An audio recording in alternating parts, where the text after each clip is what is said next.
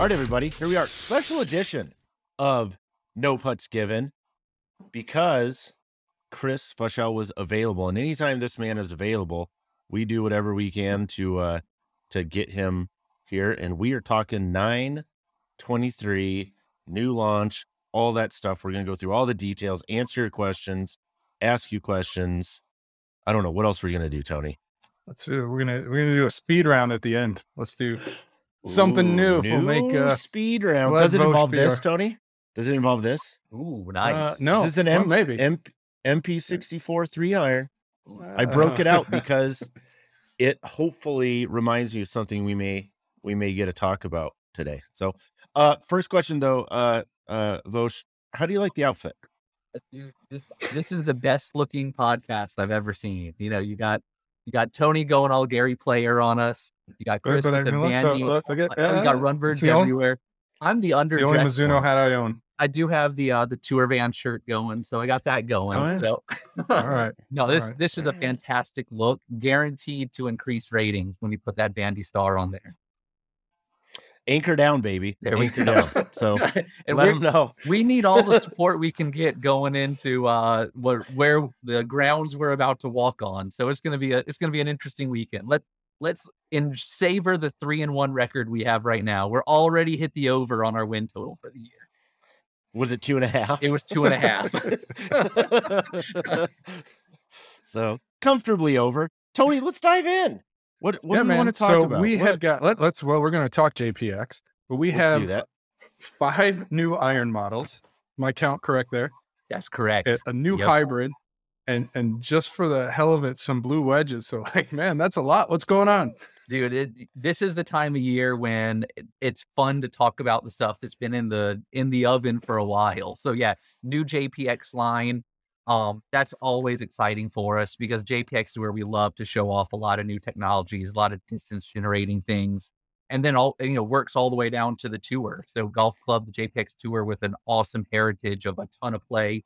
Already have some 923s in tour on tour right now, which is exciting. So just a ton to talk about. Coming off the Mizuno Pro, which is basically like as clean and classic as you can get.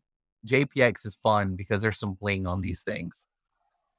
What does, and I this kind of popped in my head today, and I'm like, I have no recollection of this, but what does JPX stand for? Doesn't actually stand for anything. We know what MP is. Mizuno Professional, right? Mizuno Pro, right? Exactly. Pro being short for professional, sure. I went for a long time of not answering that question, but I feel like we're long enough into the life that we might as well go ahead and answer that question. Tony, you've been to Japan. You've experienced the culture over there and how things get named fun stuff. Well, JPX came from our Japan market. It was a brand over in Japan long before it was a brand in the Western world. And, of course, we start thinking, what does JPX stand for? Japanese performance extreme, something like that. We wish it was something even that lame/cool. I believe the actual answer is joy, passion, excitement is where it came from. So good. That's the best. So good. How do we not have a t-shirt with JPX like joy, passion, excitement? You could have like 3 emojis, one for each one, right? Yes. Yes. So that is really bringing JPX into the modern world right there. Exactly. Wow. All right. There's one trivia question down. Now we're in. Coming. Yeah. Did not see that coming. Yeah. Nope. Not a chance. I guess we're done. There we go. From there? That's a wrap. Back to the MP64 3-iron. Right. Yeah. So let's dive right in here. And I want to start, we're going to start with hot metal. Mm-hmm. But before we get into the specifics, I think, it's interesting to me, and maybe you can talk about it a little bit, but this has kind of become the money maker in the Mizuno lineup. We tend to think of you guys as like, hey, these are a pure forging, better players company. You've been kind of trying to shake that reputation for a while, but like, where are you now? How important has hot metal become to your business? If you want to talk the business side of the world, it's funny how much it differs from the perception of the world. Mizuno still has the perception of small players forgings. Like that's what Mizuno does. That's why we're here. That's why we have jobs. That's what put Mizuno on the map. But since hot metal started, and again, even with JPX, we had JPX 800, JPX 825, 850. The 900 was the one that took on the badge of hot metal. And that was the start of the use of chromoly, a material that, gives you a lot more ball speed. The look got the way it should be. And ultimately, it's turned into where, if you look at our numbers, our number one selling model is hot metal. Our number two selling model is hot metal pro. And it's not even close. Like, it's unbelievable how valuable they are just to Mizuno's business, but also, in the fitting world. To think of the fact that Mizuno's top two clubs are not forgings is really a shocker for a lot of people. I actually got into a spirited debate with somebody the other day who did not believe me that forged was outsold by hot metal pro. And I gave the numbers that not only is it outsold, it's outsold close to 2-1. So it's a ridiculous thing. I don't think, I never would have seen that coming. Especially looking at some of the where the JPX, the cast side of the JPX lineup was once upon a time. So it will say it had some missteps before it found its direction. Yeah, and I think too, like you mentioned there, what's interesting is the heritage and perception versus the reality, right? Yeah. And balancing those things going forward, because you don't want to lose the DNA, I guess, so to speak, of, like I said, what put you guys on the map, the MP 29s, 14s, 33s, a lot of us that go back to that, and you see that up to and through the return of copper underlay that we had in the TN87s, and seeing that stuff come back. So I guess, how do you balance those with maintaining that heritage? People that that fell in love with Mizuno, they fell in love with that single piece forging. They didn't probably fall in love with the MX23. Right. I mean, probably not. Right. Like, a couple of things happened with, and I'll go back to the JPX 900 line, because that's the one where I feel like we really caught our stride. And a couple of things happened on that line that not only, triggered hot metal, which was like I said, it was the first one that had the hot metal name on the biggest model, but also that saw the introduction of the tour model as well. So that was the first time JPX wasn't a game improvement line. JPX was a technology line, and there was a look and a thread that tied them all together. So with JPX 900, you had the tour, the forged, and the hot metal. So now when you go into the fitting studio, you get into the cart, you get into wherever you work with your local professional to get fit, you walk in and you say, which one is for me? As opposed to, I'm a good player and I'm an MP, or I'm a less good player, I'm a JPX.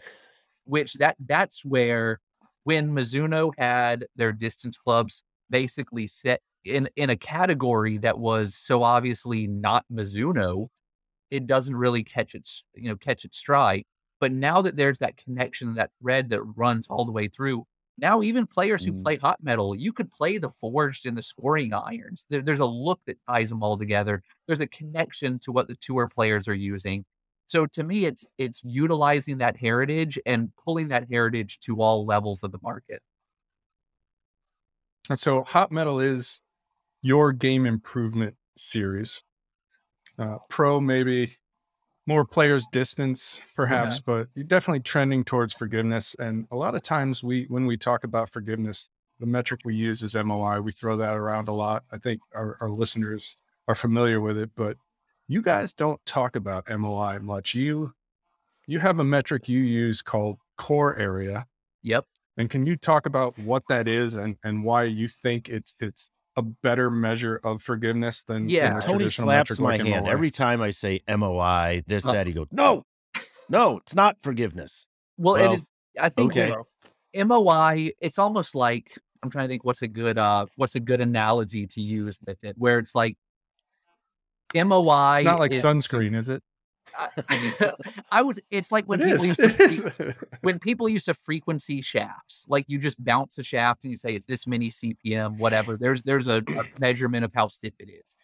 It's a singular view of the forgiveness of it. Like, that's a singular view of the stiffness of it at a localized area. MOI to me, and not even to me, to physics, it's the measurement of the resistance to twisting on a single axis.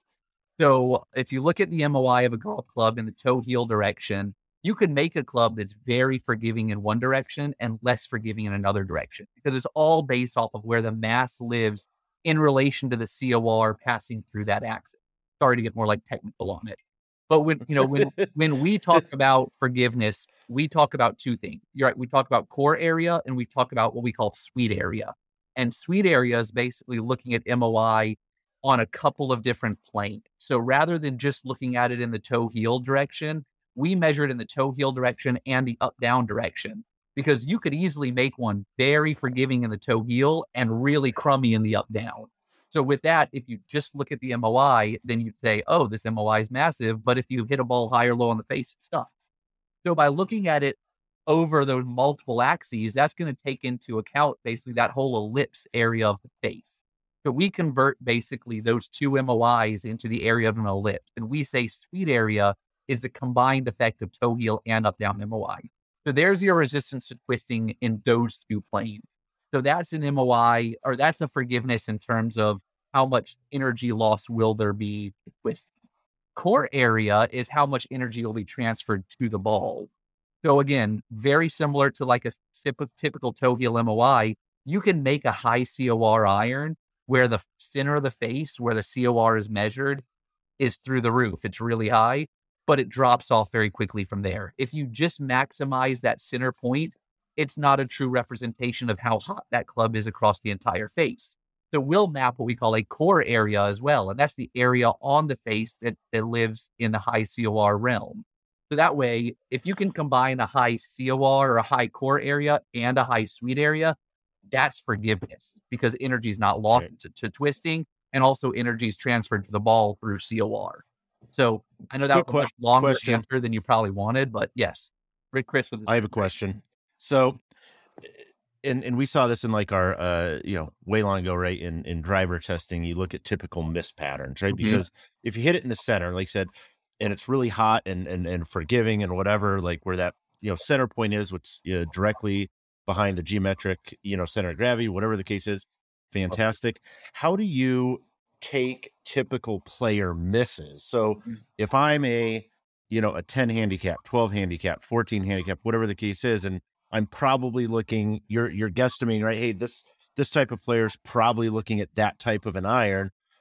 Do you design those ellipses around their most typical miss areas? And secondarily, will blades make me a better ball striker?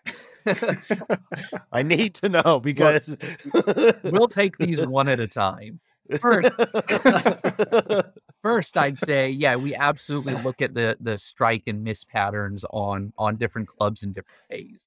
And ultimately, it's like, we refer to like the angle of rotation, where typically an iron miss, even a driver miss, the same thing. Is low heel, high toe is the typical like pattern, shot dispersion pattern, goes like that across the face. So when you look at the JPX line, you'll actually see a large concentration of mass high on the toe, which high on the toe is an interesting thing because it's not good for sweet spot depth or sweet spot height, because it's mass high on the toe. It's not deep. It's not, way towards the toe. But what that's basically doing is it's orienting the forgiveness level, like basically the area of that ellipse that we're measuring for that core or for that sweet area. It's tilting that ellipse. So basically what it's doing is it's dialing that in more to the miss patterns of that particular player. So yes, we absolutely look at that. If you look at the Mizuno Pro world on the MP side, you don't see as much concentration of mass on the high toe. So again, it's looking at the different levels and the different clubs and focusing the mass where it needs to be on each one. That being said, the muscle backs don't have that level of forgiveness out there. So you're going to be a worse ball striker with that. Noted. Thank you. All right, Chris, before we jump into kind of and break down the individual models, you've done some stuff with the new line, the JPX 923 hot metal line in particular, common technologies. What's different, new, improved, whatever phrase you want to throw at it. With the new Yeah, lineup? so the hot metal line in particular, the biggest thing that we're most excited about is the new material that we're using. It still is a chromoly, but it's actually what we call a nickel chromoly. So Is that named after Chris? absolutely. Thank you. I've been working on this forever. Finally, I get my just due. My atomic number's what, 28, I think? It's because you're so hot, Chris. So we Yeah, got it to is. realize the You're hot lucky I'm not in the tub. You're lucky I'm not in the tub for this one. Oh boy. So but the addition of nickel actually is able to help us increase the strength of that material by about 35%. Strong dude. So, I'd say the material that we were using before, the chromoly, we had gotten to a point where we couldn't really go any thinner because of durability. Once you start going thinner, you're going to start getting face cracks and you're going to start to see CORs creep and all those things you don't want in a set of options. Those things are bad, right? Very Those bad. things are bad. Bad. Exactly. So with the nickel chromoly, we were able to get thinner across the entire face. Thinner on the face is good for so many reasons. First, obviously, thinner face equals hotter face, higher COR, more ball speed. Second, thinner on the face means more mass to play with and more mass to put not close to the face, more mass to put around the perimeter, more mass to put in the bag. So that material really is what unlocked all of the improvements we made on our Hot Metal and our Hot Metal Pro line. And then from there, we actually added a third model within the Hot Metal family, which is the Hot Metal High Launch. And to me, that's an exciting one because while you may be tempted to call it like an SGI Super Game Improvement iron or something like that, it doesn't look the part of a Super Game Improvement iron. It features all of the distance generating technologies of a distance club, and it's built into a package that's just simply easier to launch. It's, marginally larger than the Hot Metal. And I say that like the only added head length is in the hosel. It's just pulled that hosel a fraction of a millimeter further away to make the actual the distance of that face a little bit longer, and it's a little bit more loft on it. And more loft is funny because that's something that the industry almost shies away from, is adding loft. We added loft on that just because the number of players that are getting fit into distance golf clubs who can't handle it once you get into the mid 20s, low 20s in loft, which oftentimes is a 6-iron, 5-iron. Yeah. It's unbelievable. So now it gets you into, again, that fitting world of which hot metal is right for me. So the technology is shared between all three of them with the nickel chromoly material, our seamless cup face design, our what else do we do? Our V chassis on there that's going to make sure it feels really powerful as well. All those things are tied between all three models in the hot metal. And then it's just which one puts you in the proper launch window.